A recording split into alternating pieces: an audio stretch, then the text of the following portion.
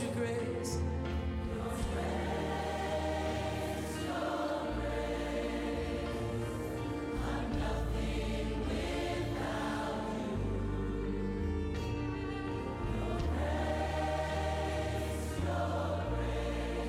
Shines on me. Oh yeah. Shines on me. Shines on me. Your grace it shines on me. Shines on me. Shines on me. It's your grace. Shines on me. Shines on me. Your grace it shines on me. But this morning we're going to continue in our series entitled Hope is Here. Hope is Here. And as Ken mentioned, we have these little cards back there, and don't have a whole lot of them, but we have some, and so use them gingerly. But if you're willing to give them out, we don't want to see them on the dashboard of your car the Sunday after Easter, Resurrection Sunday. But if you're willing to give them out, take what you can and distribute those. That would be a real treat to have more folks here next week. But we're in this series called Hope is Here. Hope is Here. And we're going to turn this morning to John chapter 3. Last week we were in John chapter 4, and we talked about from grief to belief. And we talked about how when anything in your life drives you closer to Jesus, it is a blessing. Doesn't matter what it is. And so Dave is understanding that. He told me this morning more fully as he recovers that this is a blessing. That even though he can't be here with us, God is using his trial to draw him closer to the Lord. But this morning we want to look at John chapter 3, and you have an outline there before you. And for those of you who've been parents, or maybe even grandparents, I don't know if you've ever had that awkward moment where your young 2, 3, 4-year-old comes to you and simply asks you, where do babies come from? I don't know if you've ever had that happen, but I don't know who I'm calling. It says Noni Cameron. That's where. Anyway, that was odd. She was a lady who passed away many years ago. So, but if you've ever had that opportunity as a parent where your child comes to you and says, Mommy, Daddy, where do babies come from? It's kind of, you gotta handle that. You don't want to give them too much information, right? But you want to handle it gingerly, and yet you want them to be satisfied with the answer. And we've all probably had that experience to some degree. It's probably an inevitable question for a child to ask, and you stop and you ask yourself, why do children ask that question?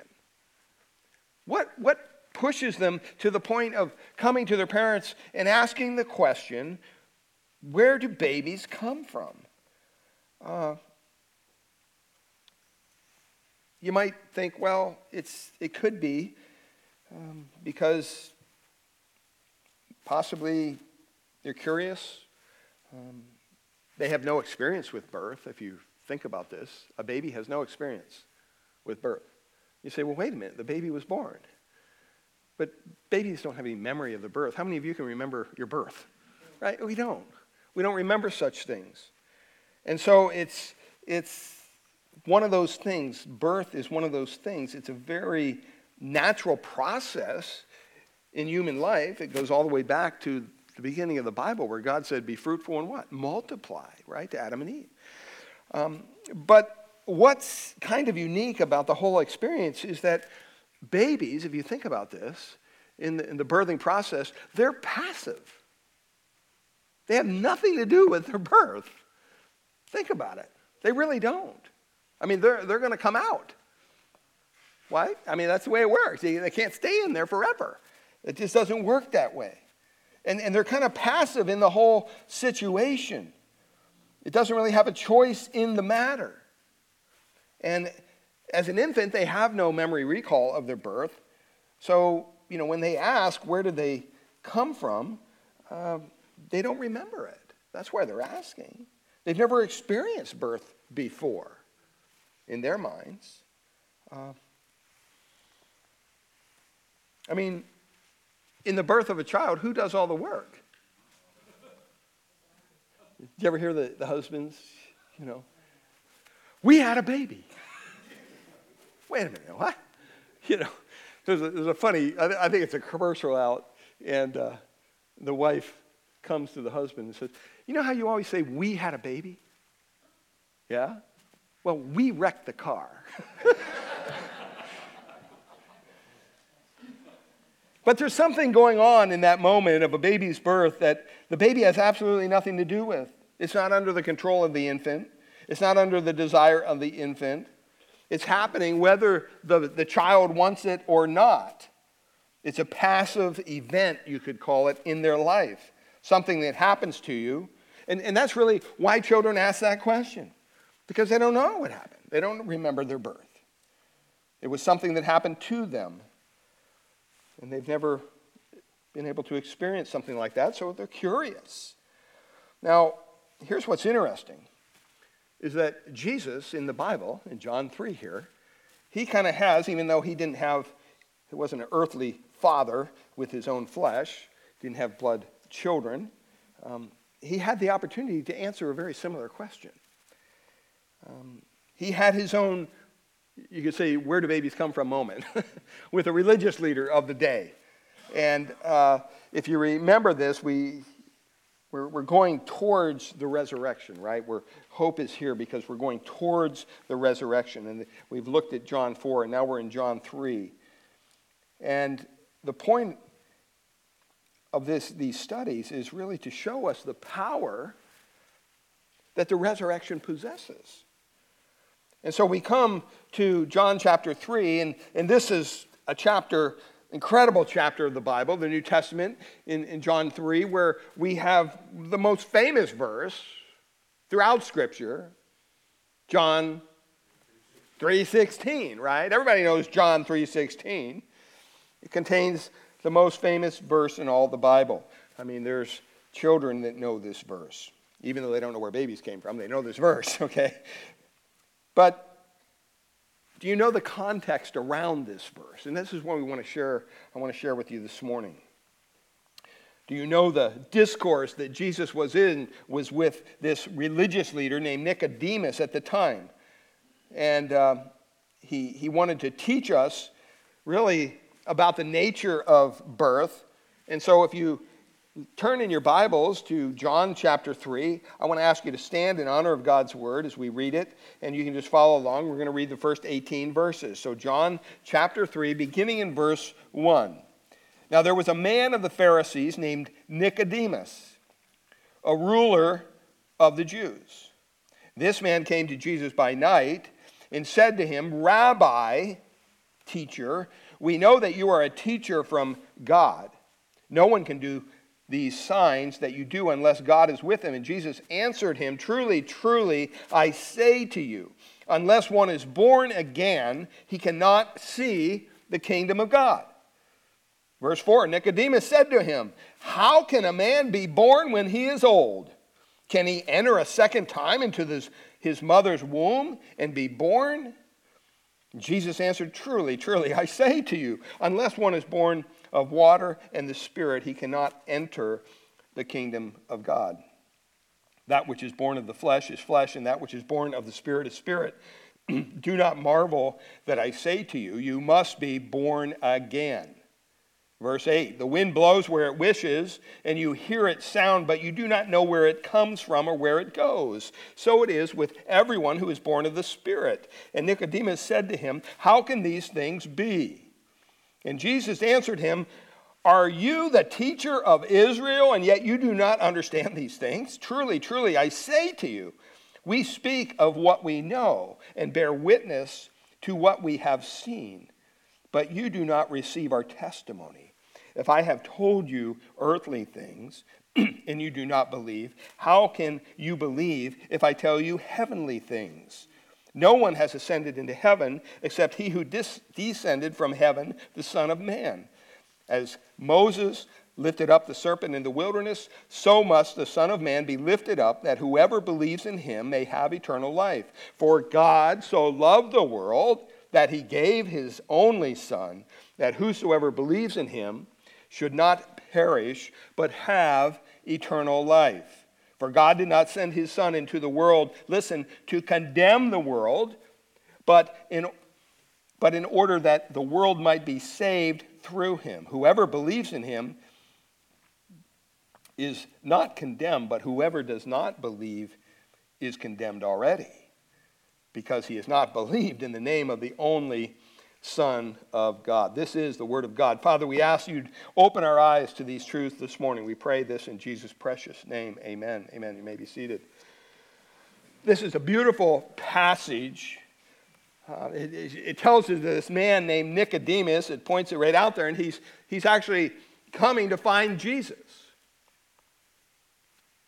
Now we say, well, no one seeks Jesus. Well, he was. He was seeking Jesus. Do you know why? Because God was seeking him. It's true, no one seeks Jesus on their own. But when God is drawing you, you can't help but come to Christ. And this is what we're going to see here this morning. This interesting character, Nicodemus. You're not going to find him in any of the other Gospels. He's not in Matthew, he's not in Mark, he's not in Luke. He's only in John. Only in John is this account. It's uniquely placed in John chapter 3.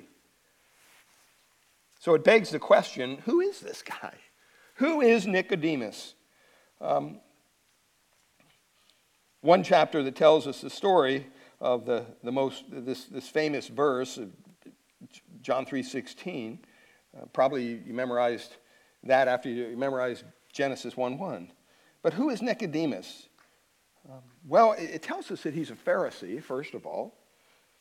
It tells us there he's very studied, you could say. He's accomplished. He's credentialed. He's no doubt an intellectual man. Not only is he a Pharisee, but it tells us there that it uses the phrase he's a ruler of the Jews. Okay? He's a bigwig within the Pharisees. That phrase was described those who were part of what they called the Sanhedrin. It was kind of like a ruling council among the religious elite of Jesus' day. Think of it kind of as a Congress or higher court in our structure today. And they were able to determine the rules and how you had to follow them. And they made determinations about the law. And they were able to hand down verdicts of authority. And people would listen to them. So they had status in the religious community of Jesus' day. We see this coming to play on later out in the Gospels, because as we get closer to the resurrection, we're going to see that it was the Sanhedrin, that's the court in which Jesus was sentenced to die. They pronounced that sentence. And so here's this man. We see he's a ruler of the Jews. He's credentials. He's studied.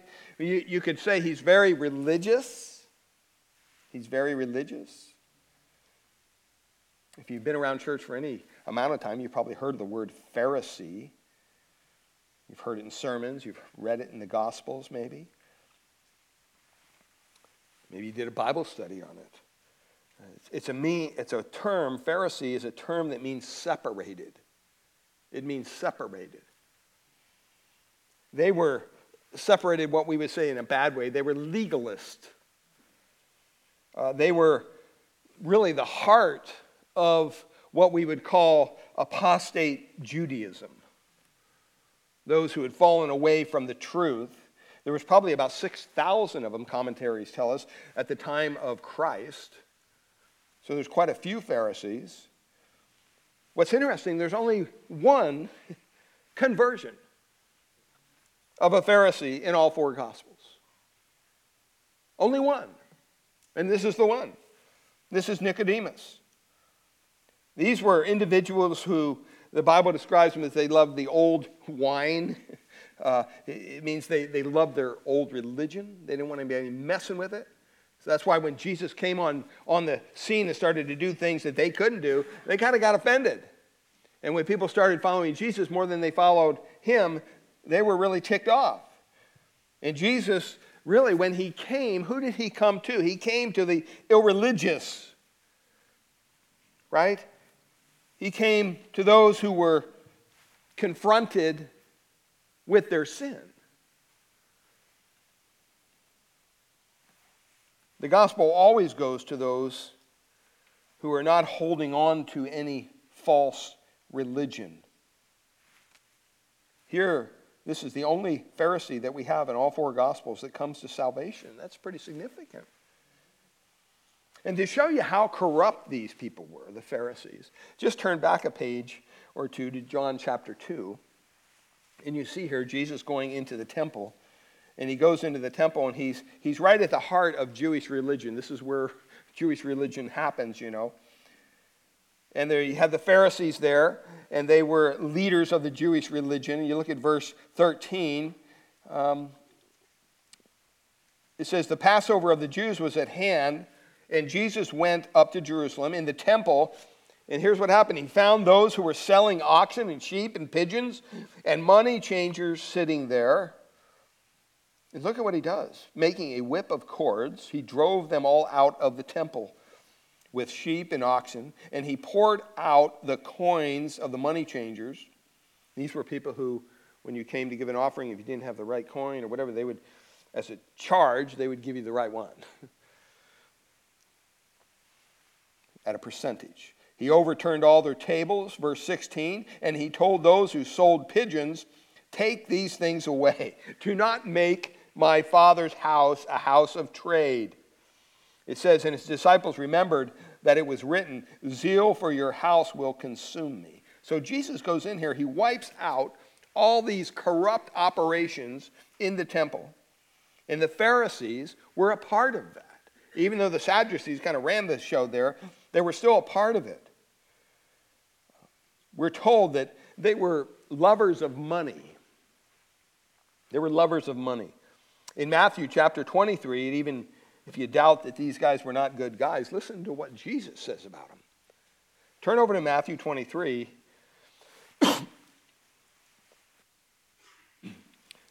And just look at how our Lord describes these elite religious leaders of his day.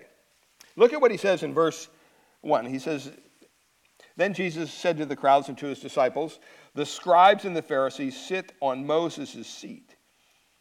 So do and observe whatever they tell you, but not the works they do. And then he begins to explain them. He says, for they preach, but they do not practice. They tie up heavy burdens hard to bear and lay them on people's shoulders, but they themselves are not willing to move them with their finger. Verse 5, they do all their deeds to be seen by others. For they make their phylacteries broad. These are like little boxes that they made themselves to look holy, and their fringes long. Everything was extravagant. Verse 6, and they love the place of honor at the feasts. Why? Because you got to eat first. And best seats in the synagogue. Why? Because you got the best seat. You were right up front. Everybody could look at you dressed in all your robes and gold and how holy you looked. And greetings in the marketplace and being called rabbi by others. Very surfacey, but it's very significant. It's interesting, these next couple of verses coming out of the Catholic faith, I just found this interesting. It says, but you are not to be called rabbi, for you have one teacher, and you're all brothers. And then verse 9 it says, and call no man your father on earth, for you have one Father who is in heaven. As a Catholic, that really spoke to my heart when I came out of the Catholicism. Neither be called instructors, for you have one instructor, Christ, the Christ. The greatest among you shall be your servant. Whoever exalts himself will be humbled, and whoever humbles himself will be exalted. Why is he saying that? Why is he bringing up humbleness? Because these people were not humble. They were as proud as could be of their religiosity. In verse 13, he starts the woes. He says, but woe to you, scribes and Pharisees. He calls them hypocrites. Anybody ever called you a hypocrite? It doesn't feel too good. Jesus calls them hypocrites over and over and over.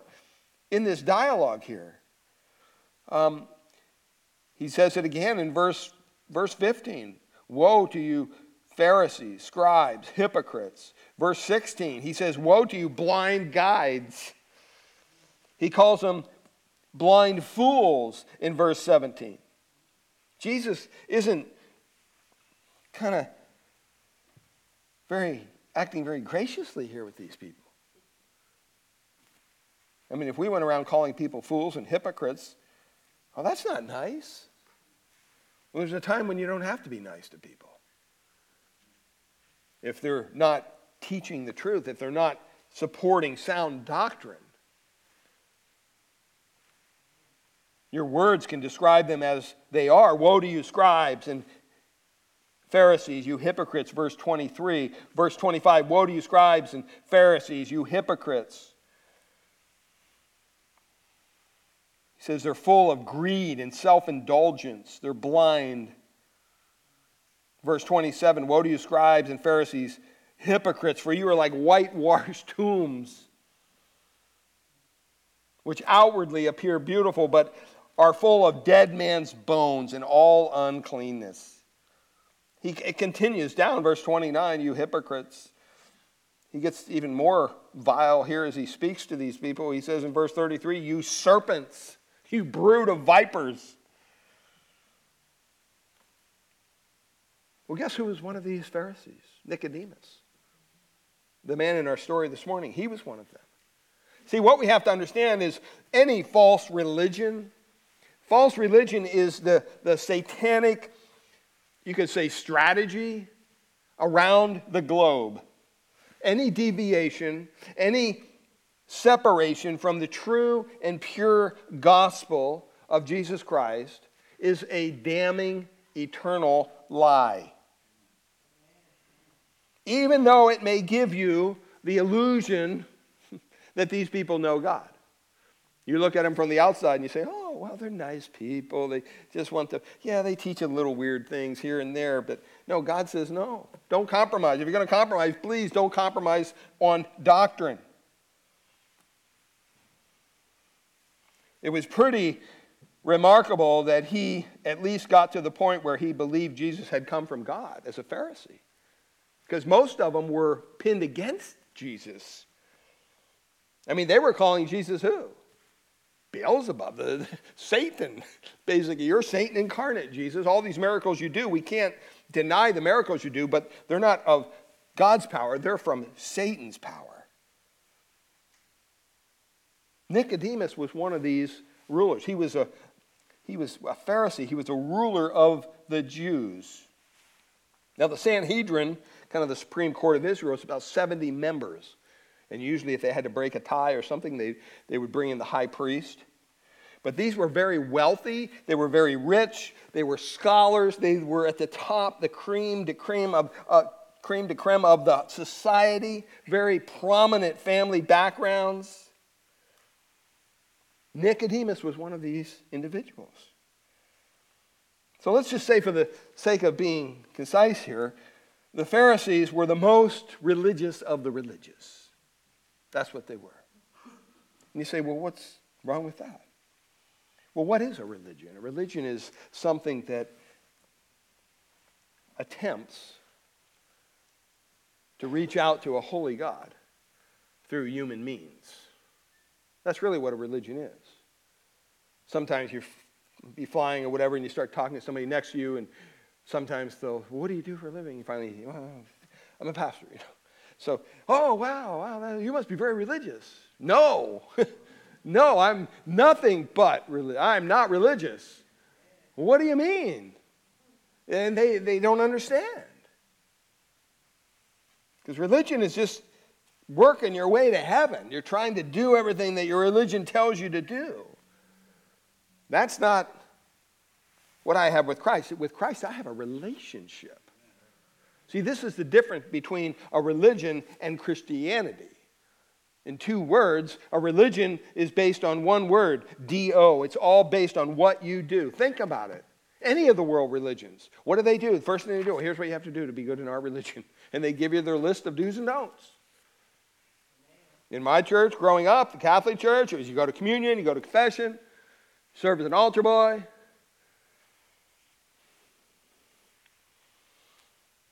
As long as you did certain things, said certain things the right way, everything was good. It's all based on what you do. That's not Christianity of the Bible. The Christianity of the Bible says it's not based on what you do. That doesn't even really count. As a matter of fact, what you do is like a filthy rag before a holy God. You understand that? He's concerned more about your attitude of what was done, D-O-N-E, on your behalf at Calvary. See, a true Christian understands that. It's not what we do, it's what was done for us. Well, these Pharisees were the ones who were keeping the law. They were the ones who studied their scriptures the most.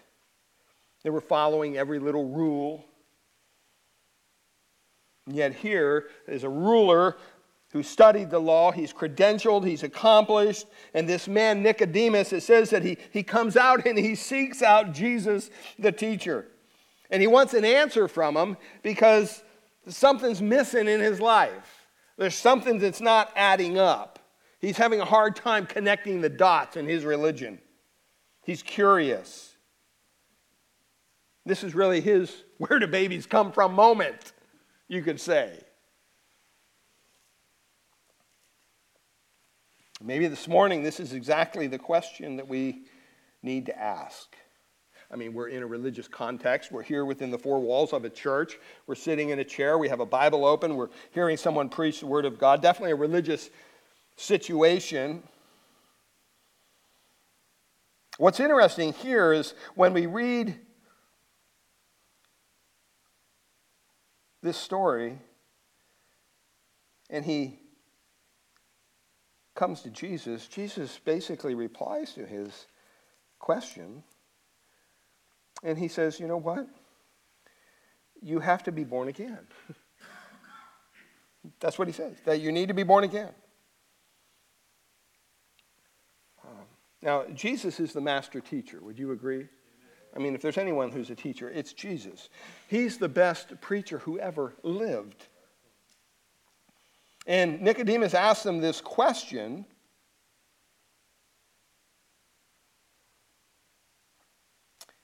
And it's interesting because he poses this. He says, Rabbi, we know that you are a teacher come from God. For no man can do the signs that you do unless God is with him. Doesn't sound like a question to me. It kind of sounds like a statement. So why is Jesus answering a question? Because Jesus knows what's going on in the man's heart. He knows what's going on here. And so Jesus responds there. He says, truly, truly, I say to you, unless one is born again, he cannot see the kingdom of God. This is a metaphor that Jesus is using here in his ministry. And did you know it's the only place that Jesus uses this metaphor of being born from above, being born again? Think about it with me. I mean, he didn't tell the woman at the well she needed to be born again. Did she? Did he? No, he didn't say that. He didn't tell the rich young ruler he needed to be born again. We don't see it in the Sermon on the Mount. He's not up there teaching about being born again. His disciples, to my memory, never came to him and said, Master, how do we be born again? Why does he respond to this man this way? Because Jesus knew in this moment, this man had a need. Just like this morning, Jesus knows you're sitting here this morning, you may have a need that no one else knows about. Maybe you don't even know about it, but God does. God does. He had a question. He was trying to connect the dots. Everything he studied in his religious life, all the things that he had seen Jesus doing, and the authority with which Jesus spoke, he had a question. And Jesus responds with this metaphor of new birth that really exposed the need of Nicodemus. Because Nicodemus' greatest need in this moment was just like birth. It was something that needed to happen to him, not something he could accomplish on his own. There's so many things wrapped up in these 18 verses. We're not going to get into all of it, but so many truths you can learn about the character of Jesus and the person of Nicodemus. I mean, you can spend several sermons on John 3:16, for goodness sake. We're not going to do that. I just want to pull a couple things out here. And they're kind of under the mantle of when we encounter Jesus. When we encounter Jesus. The first one is, when we encounter Jesus, we must come humbly. We must come humbly. I mean, do you know how much humility it took for this ruler of the Jews to come to another teacher? He was a teacher himself. And to ask such elementary and basic sounding questions. Like, surely you're from God. I'm not seeing this. I need help to connect the dots here. This isn't adding up with what I've been taught in my religion. It took great humility for Nicodemus to ask that question. As a matter of fact, the text even tells us, when did Nicodemus come to Jesus? It says at night. At night. The cover of darkness. I don't think that's an accident. I don't think that's something John just kind of, I'll just throw this little detail in there. No, God's Holy Spirit put that in there for a purpose. I think it's meant to point to something. And there's been a lot of speculation. I've been reading all week about this, and everybody has their own, wow, he came for this reason, he came for that reason. But you know what? To be honest, the text doesn't tell us. If you read the text, it doesn't tell us why he came at night. It just said he did.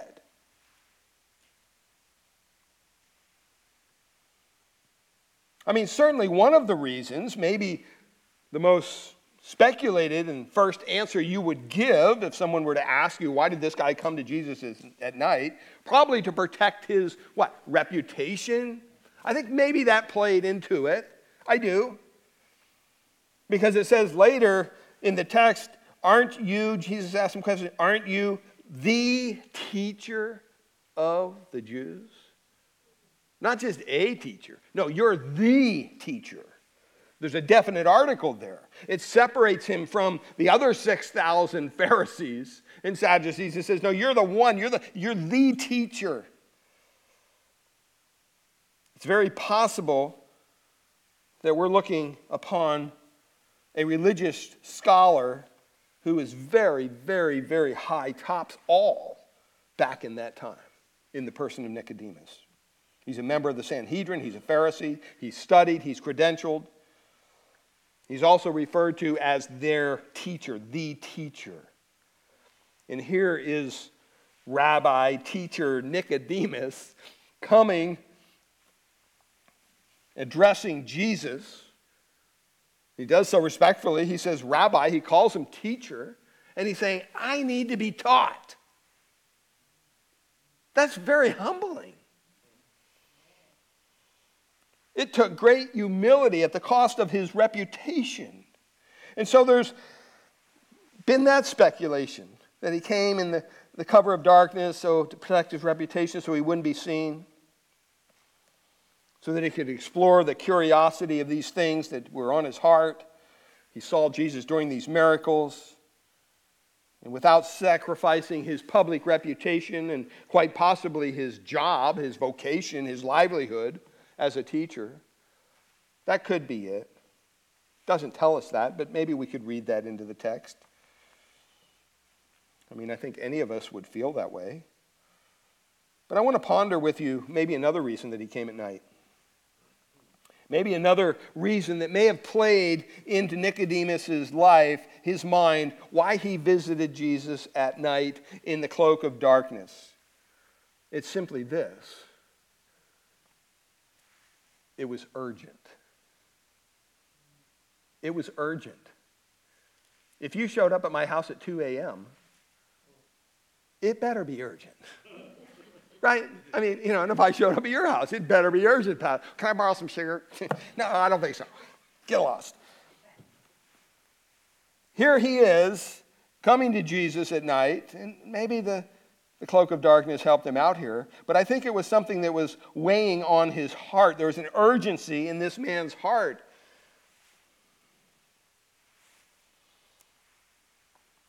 I mean, think about it.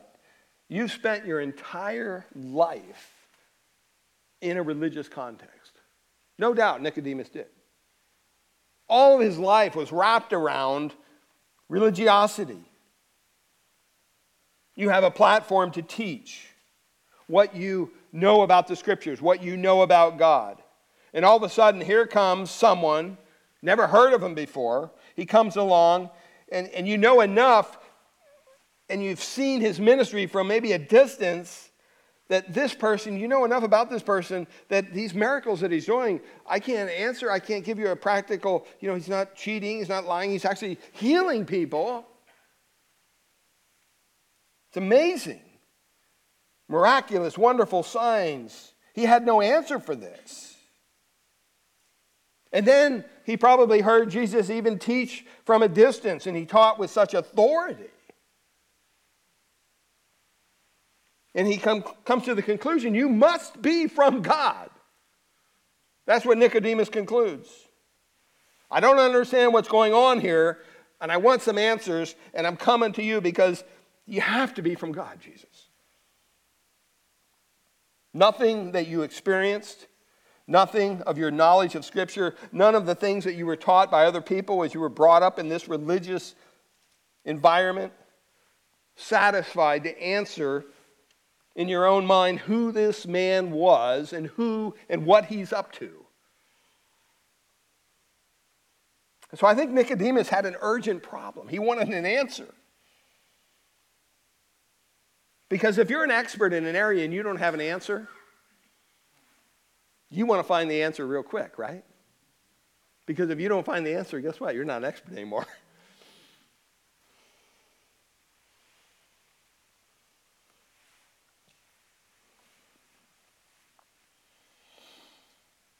He has this urgent problem.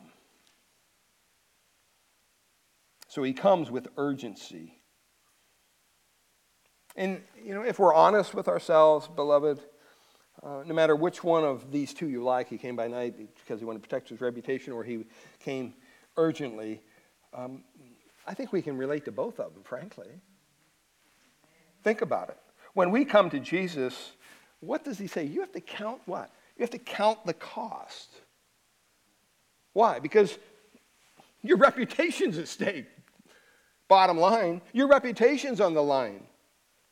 When you profess publicly that you follow the Lord Jesus Christ, and you do so in a post-Christian culture in which we live like today, you know what? It's going to cost you public reputation.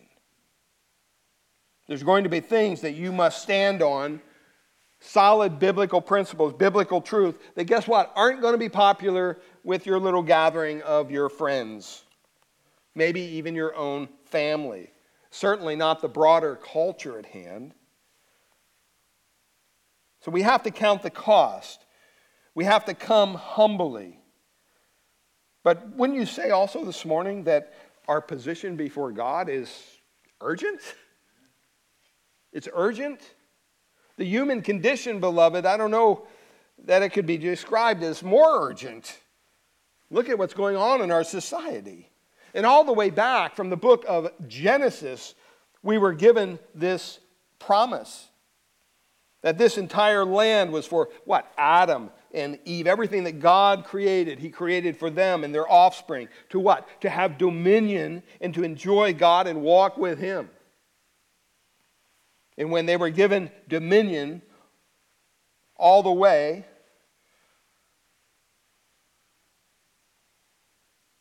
and then they blew it.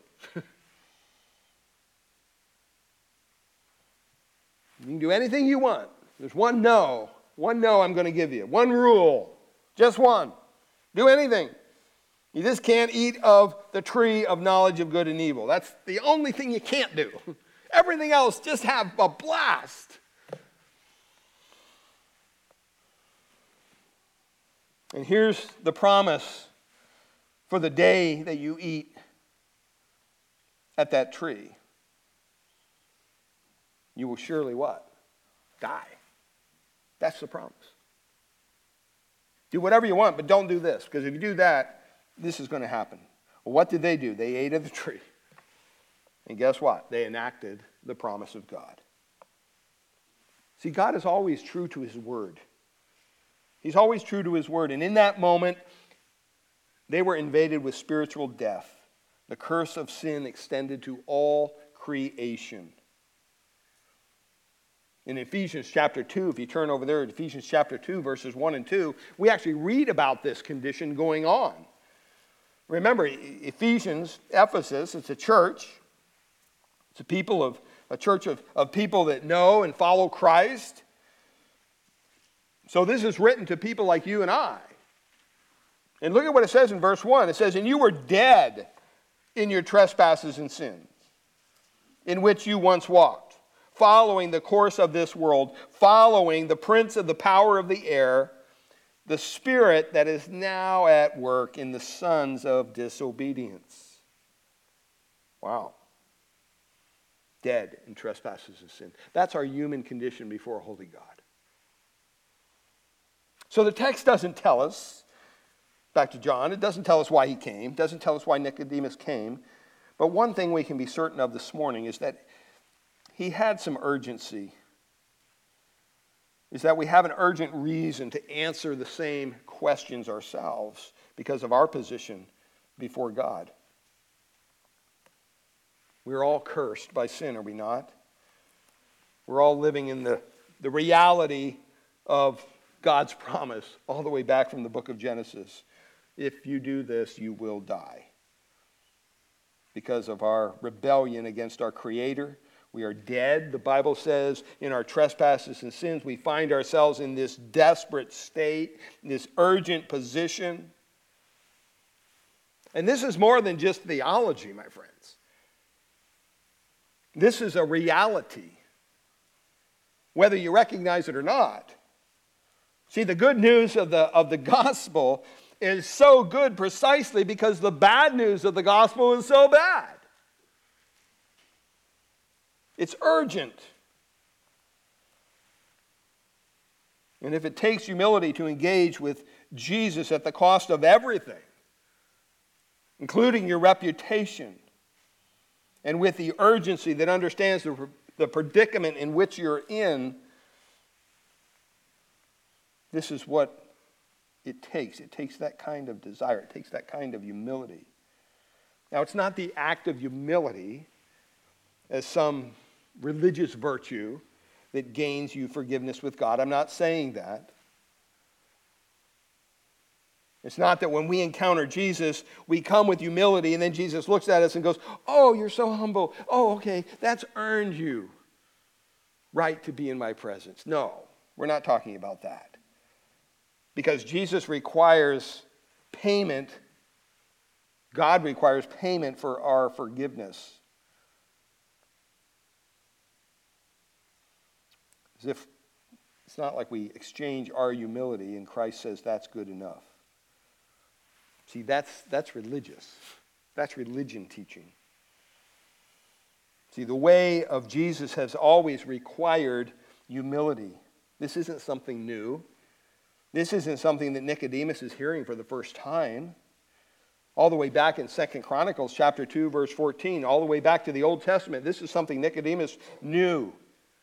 He would have been very familiar with. It says, "If my people who are called by my name," what's the next word? Well, what? You know the verse. "Humble themselves," right? "And pray and seek my face and turn from their wicked ways, then I will hear from heaven. I will forgive their sin. I will heal their land." See, the way of Jesus, the way to God has always required humility. But not humility as a religious payment.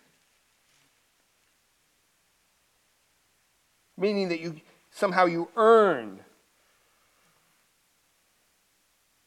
God's righteousness through humility. Could it be that humility is required because repentance is a humble act?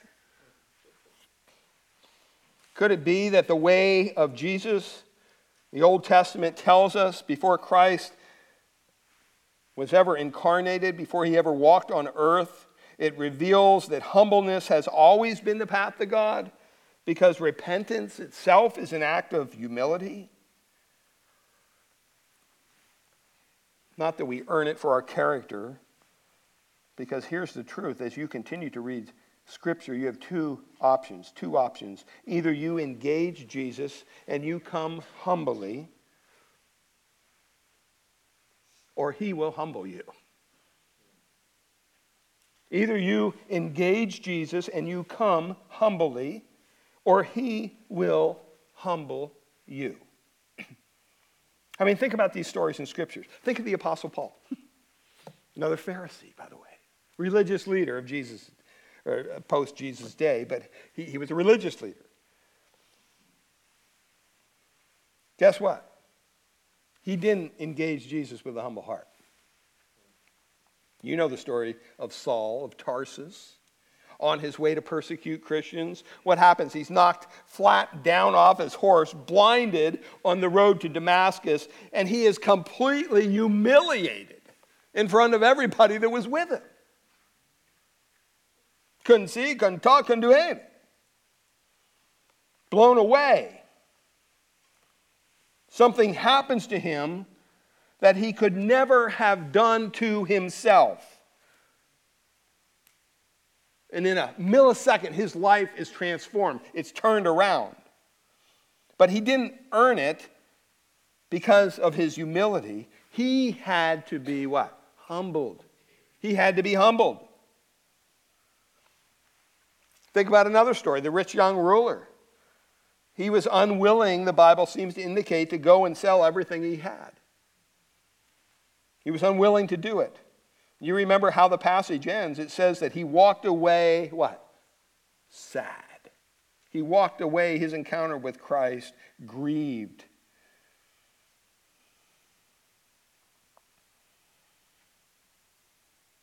He was humbled in that moment because all of the wealth that he had accumulated, it left him with nothing. Nada. It left him sad. It left him humbled. And you read story after story, you see the Pharisees trying to trap Jesus. And through his wisdom and through his insight, he humbles them. And he puts them in their place over and over again. See, either we engage Jesus with a humble heart of repentance, understanding simply that he has already done what needs to be done for us. We just need to lay it down to come to him, come before him with urgency because of our desperate, sinful condition. Or he will humble us. There's no other path. If we seek our own pride, we will one day find ourselves humbled. And now, it doesn't really matter why he came at night.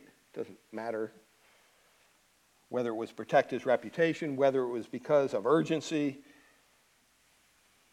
But here's what we know, and here's what we can see, that he did engage Jesus with the respect of what he had seen. He calls him rabbi. He calls him rabbi.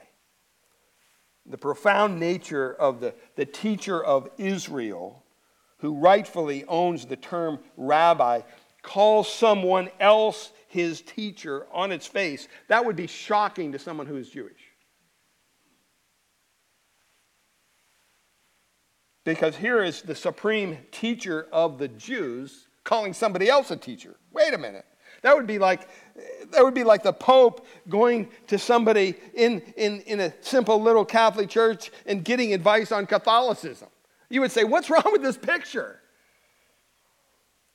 It would be like Elon Musk calling you and saying, hey, can you give me some advice how to create an electric car? You would go, what? It doesn't make any sense. This is a religious expert, Nicodemus is, and he's coming before Jesus, and he's coming with humility, and he's recognizing that there's something missing here. There's something not right in my life. There's something he hasn't been able to connect. And this morning, we can tell from Jesus' answer that what Jesus is saying is that you must be born, what? Again. You must be born again. Now, if there was an evangelist there, they probably would have addressed this man with, hey, let me get my track out here. Let me show you, I got 5 happy ways, trails to Jesus, or whatever. Do this, or pray this prayer. Jesus doesn't do anything. He basically says, you must be born again. That's something that's passive. That's not something that you can do. Because you kind of see in the questions of Nicodemus when he's asking, he's kind of asking the why question, the how question. Like, how can this happen? And he goes on and he texts there, look at it, it says can he re-enter the womb? How can a man be born when he's old? This isn't making any sense, Jesus. What am I supposed to do? Just tell me do something. This is what my religion has taught me all my life, what I'm supposed to do. I'm asking you a simple question. Just give me the list of do's, and I'll be your follower. He was perplexed because he's asking how. How do I do this? Because that's what he learned. It's up to him. You have to perform. You earn the grace of God. You learn more if I know enough. Maybe if I do enough, if I follow enough of the law. Just tell me how much I have to do to have a right standing before a holy God. That's all I want to know, Jesus. So the natural question is, although he's coming with humility, he's asking a completely wrong question. He's asking the wrong question. How do I do this? How do I perform? And the reality is Jesus is giving him an answer much deeper than his question. This is a very intellectual guy. He can't comprehend what Jesus is saying to him. Because his answer is not that he needs more religion. That's not what Jesus is telling him. That's what he expected. See, there's a standard that God requires, that Nicodemus, in his expertise, in his accomplishments, in his intellect, that you and your religiosity and all your church attendance and all your Bible study and all your effort to do a better time and spend hours on your knees in prayer, being a better parent, trying to be a more faithful spouse. See, there's a standard that God requires. None of that meets God's standard, period. You need something that's out of your control, that comes to you as experience from another, from outside. This is what he's telling Nicodemus. You need a new birth. You need to be born again from above. It's not something you can control. You see, listen, the helpless don't ask how. The helpless don't ask how. They cry out for help. Just think about it in life. Have you ever seen someone in peril?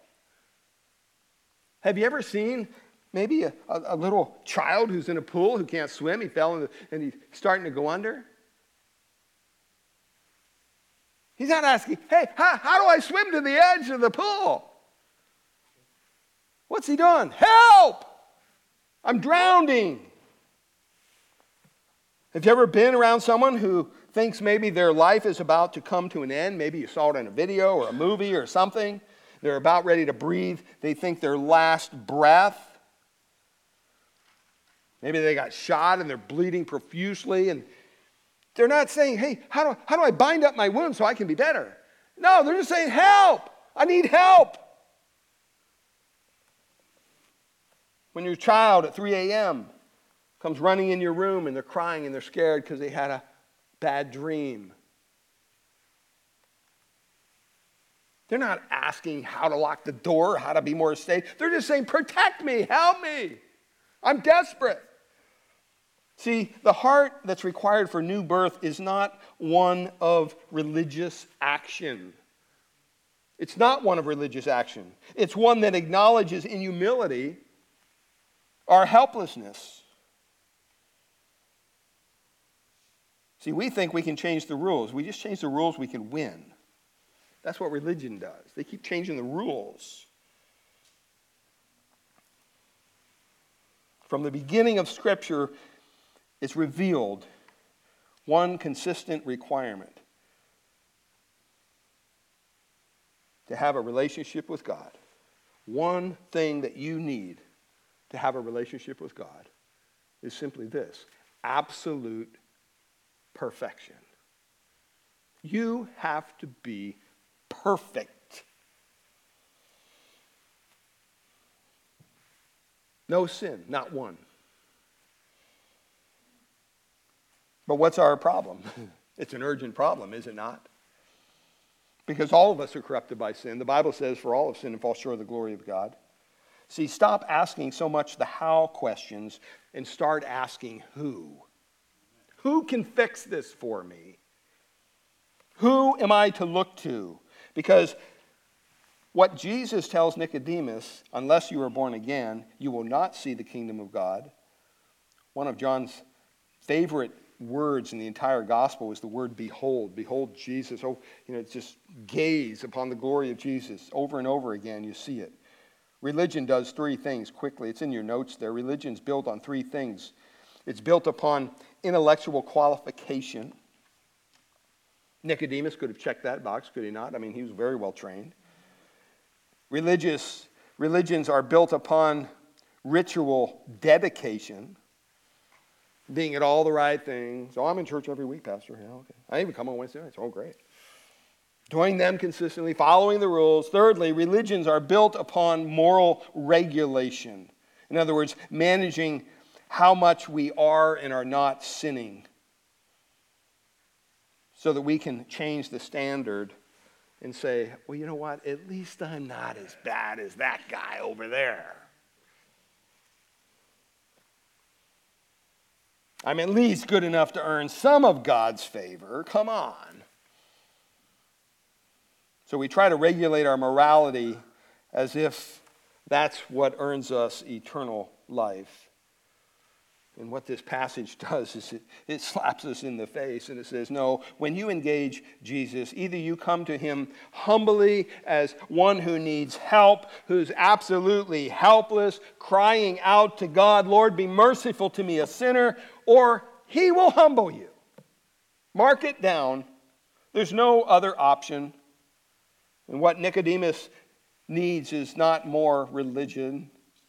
He needs something far outside himself. He needs a new birth. He needs to be brought from life to death. He needs the power of the resurrection of Jesus Christ. And that comes a few chapters later. We'll be talking about that next week.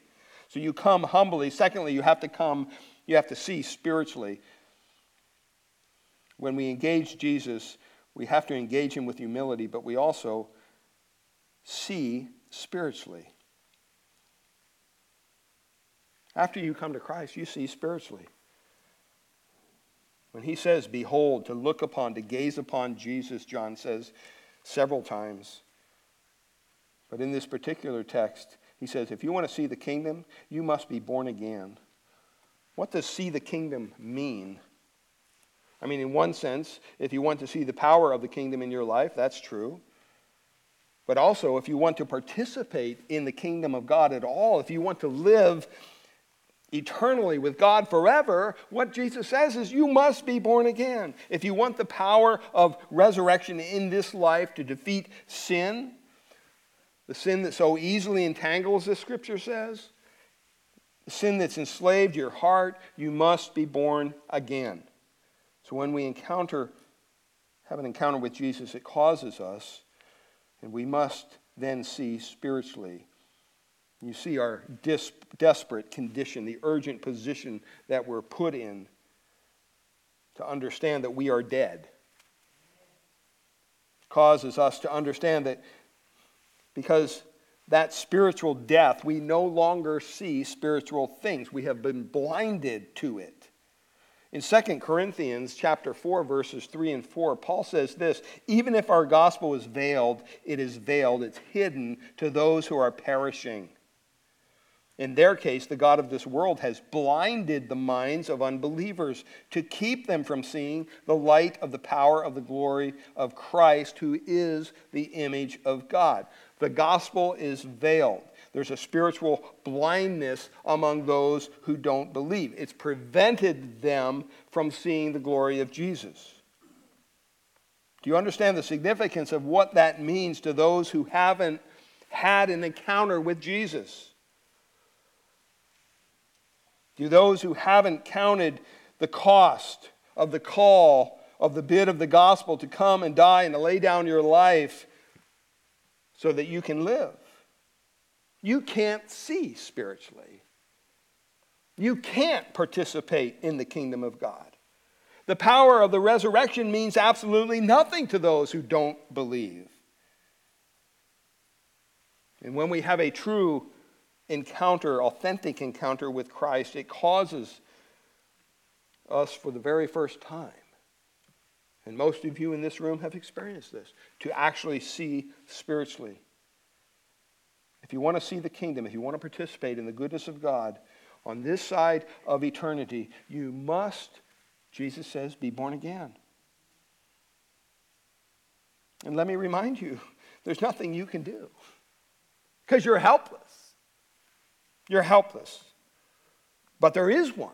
There is one who has come in your place, who died for your sins to provide you with an escape, the escape that we all so desperately need. All of the righteousness that you could never earn through religion, Jesus Christ offers you something better. He offers you a relationship. He offers you a relationship.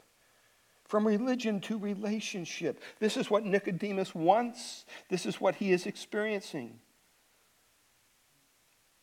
When we begin to see spiritually, because God is working, because we've been regenerated by the Spirit of God, it causes us to relate to Jesus in a completely different way.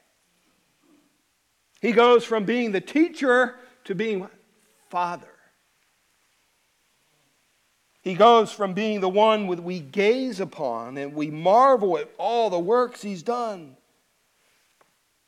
We finally realize, wow, he's done it for us. He's done it for me. And that's our prayer for you this morning if you're here with us or you're watching online, is that you would encounter Christ. That you would come with the spirit of humility. But that you would also encounter Jesus in authentic, true, saving faith. Don't just dip your toe in the waters of religion. Don't just attend church for a little while, hoping it'll make you feel better about yourself. We pray that you would come to a place where the Spirit of God regenerates your heart. He gives you new life. You pass from death to life. That the power of the resurrection is certainly for you. You understand that. And just as Jesus Christ was raised from the dead, that you understand now that you too will live with Christ for all eternity if you place your faith in him. Now, Nicodemus walked away from this interaction still having questions, no doubt. Doesn't really tell us what happened here.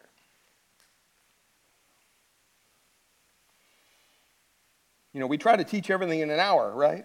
Or maybe an hour, 15 minutes, whatever it is. But we try to teach everything in an hour, right? We want all the answers by the end of the message.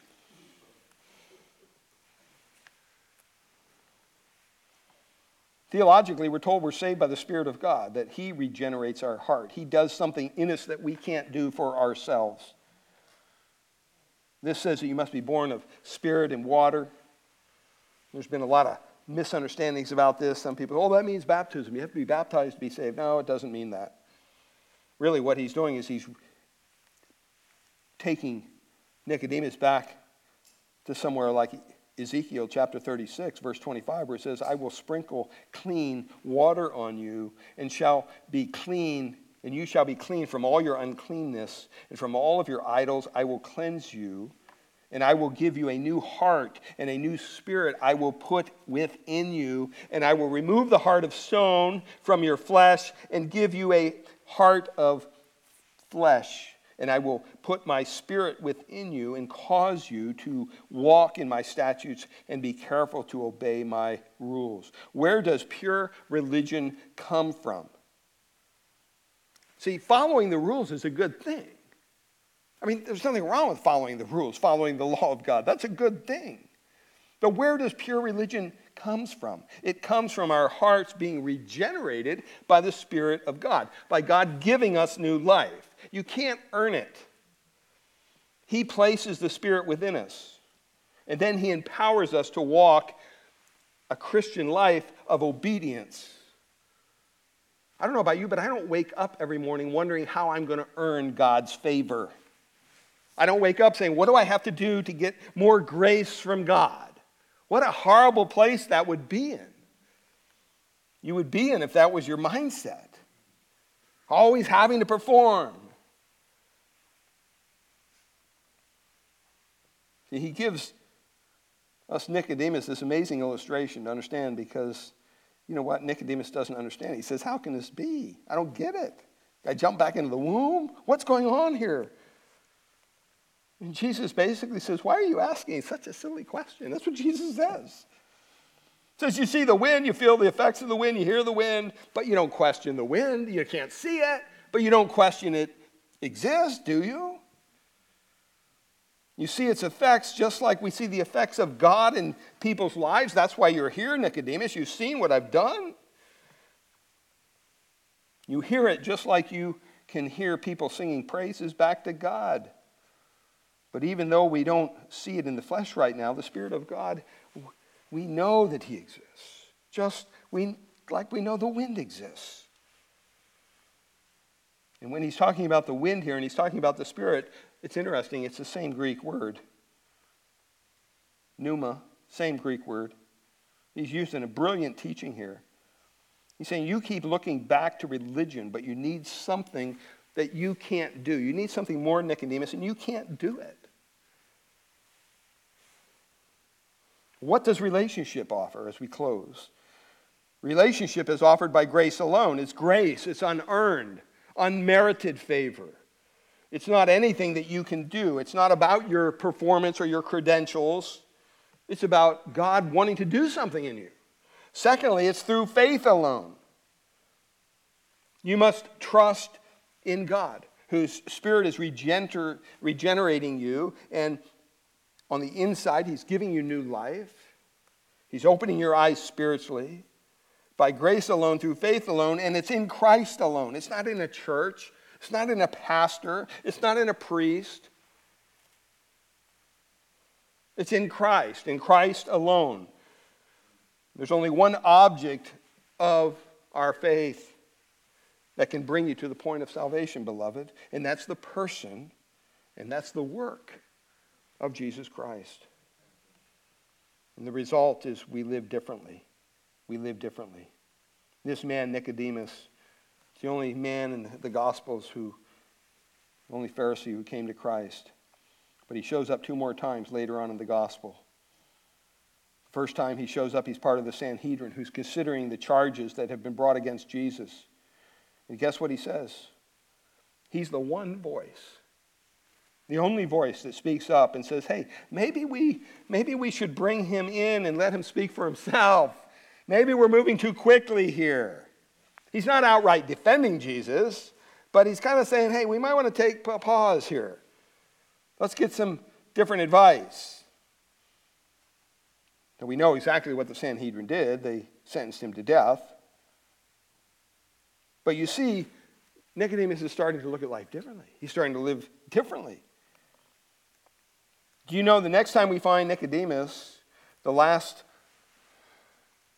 one that we read about comes in John 19. And guess what? This is the resurrection story.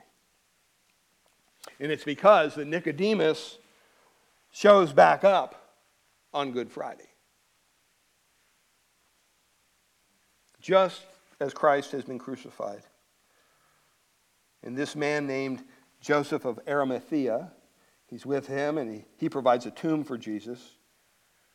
And in John 19, verse 39, it says, Nicodemus also, along with Joseph of Arimathea, who earlier had come to visit Jesus by night, same Nicodemus, the only Nicodemus, came bringing, listen, a mixture of myrrh and aloes, about 75 pounds in weight.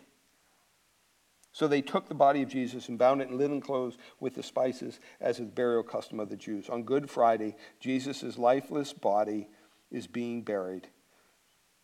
And there's two men who step forward to serve Jesus. Joseph of Arimathea gives him his tomb, and guess who? This guy, Nicodemus. Something happened. I mean, think about it. 75 pounds of myrrh. That's a significant amount of spices. Very expensive, by the way. Some commentators would say that it would literally take tens of people to carry all this stuff.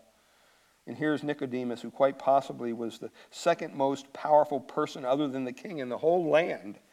He called upon his earthly power to live differently now and to serve Christ. What's he saying? He's bringing 75 pounds of spices now. Who cares? What's that mean? It says this, beloved. It says, you know what? Jesus, everything I have is yours. Everything. Everything I have is yours.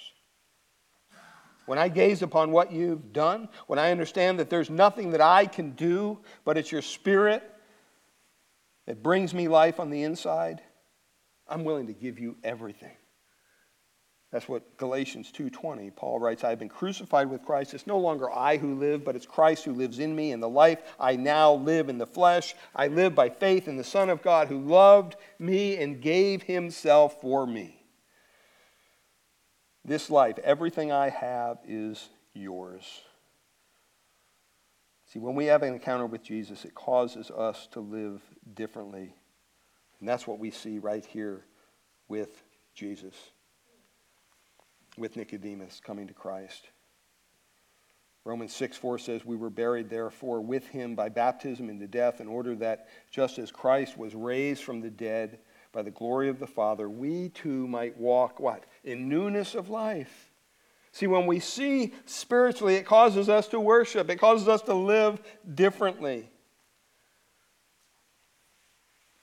If anyone serves me, Jesus said, he must follow me, and where I am, there will be my servant also. If anyone serves me, the Father will honor him. When we have an encounter with Jesus, we come humbly, we see spiritually, we live differently. Father, we thank you for your word. We thank you for your grace. Lord, we pray that more than anything, if there's any here, even here in this place this morning, who has not surrendered their lives to Christ, that they have not come to faith in Christ, Lord, that they would see the dire need, the urgency of this decision that is placed before them. Either you're for Christ or you're against him. There's no middle ground. There's no gray area. And we call upon all those to turn to the Lord. Lord, be merciful to me, a sinner. Save me by your grace. Reveal my need for the forgiveness of my sin. And I look to your Son, the Lord Jesus Christ, and I desire to live my life for him from now on. If you make that a matter of prayer before you and God, he'll hear that prayer and he'll change you. He'll open your eyes spiritually when you come humbly before him.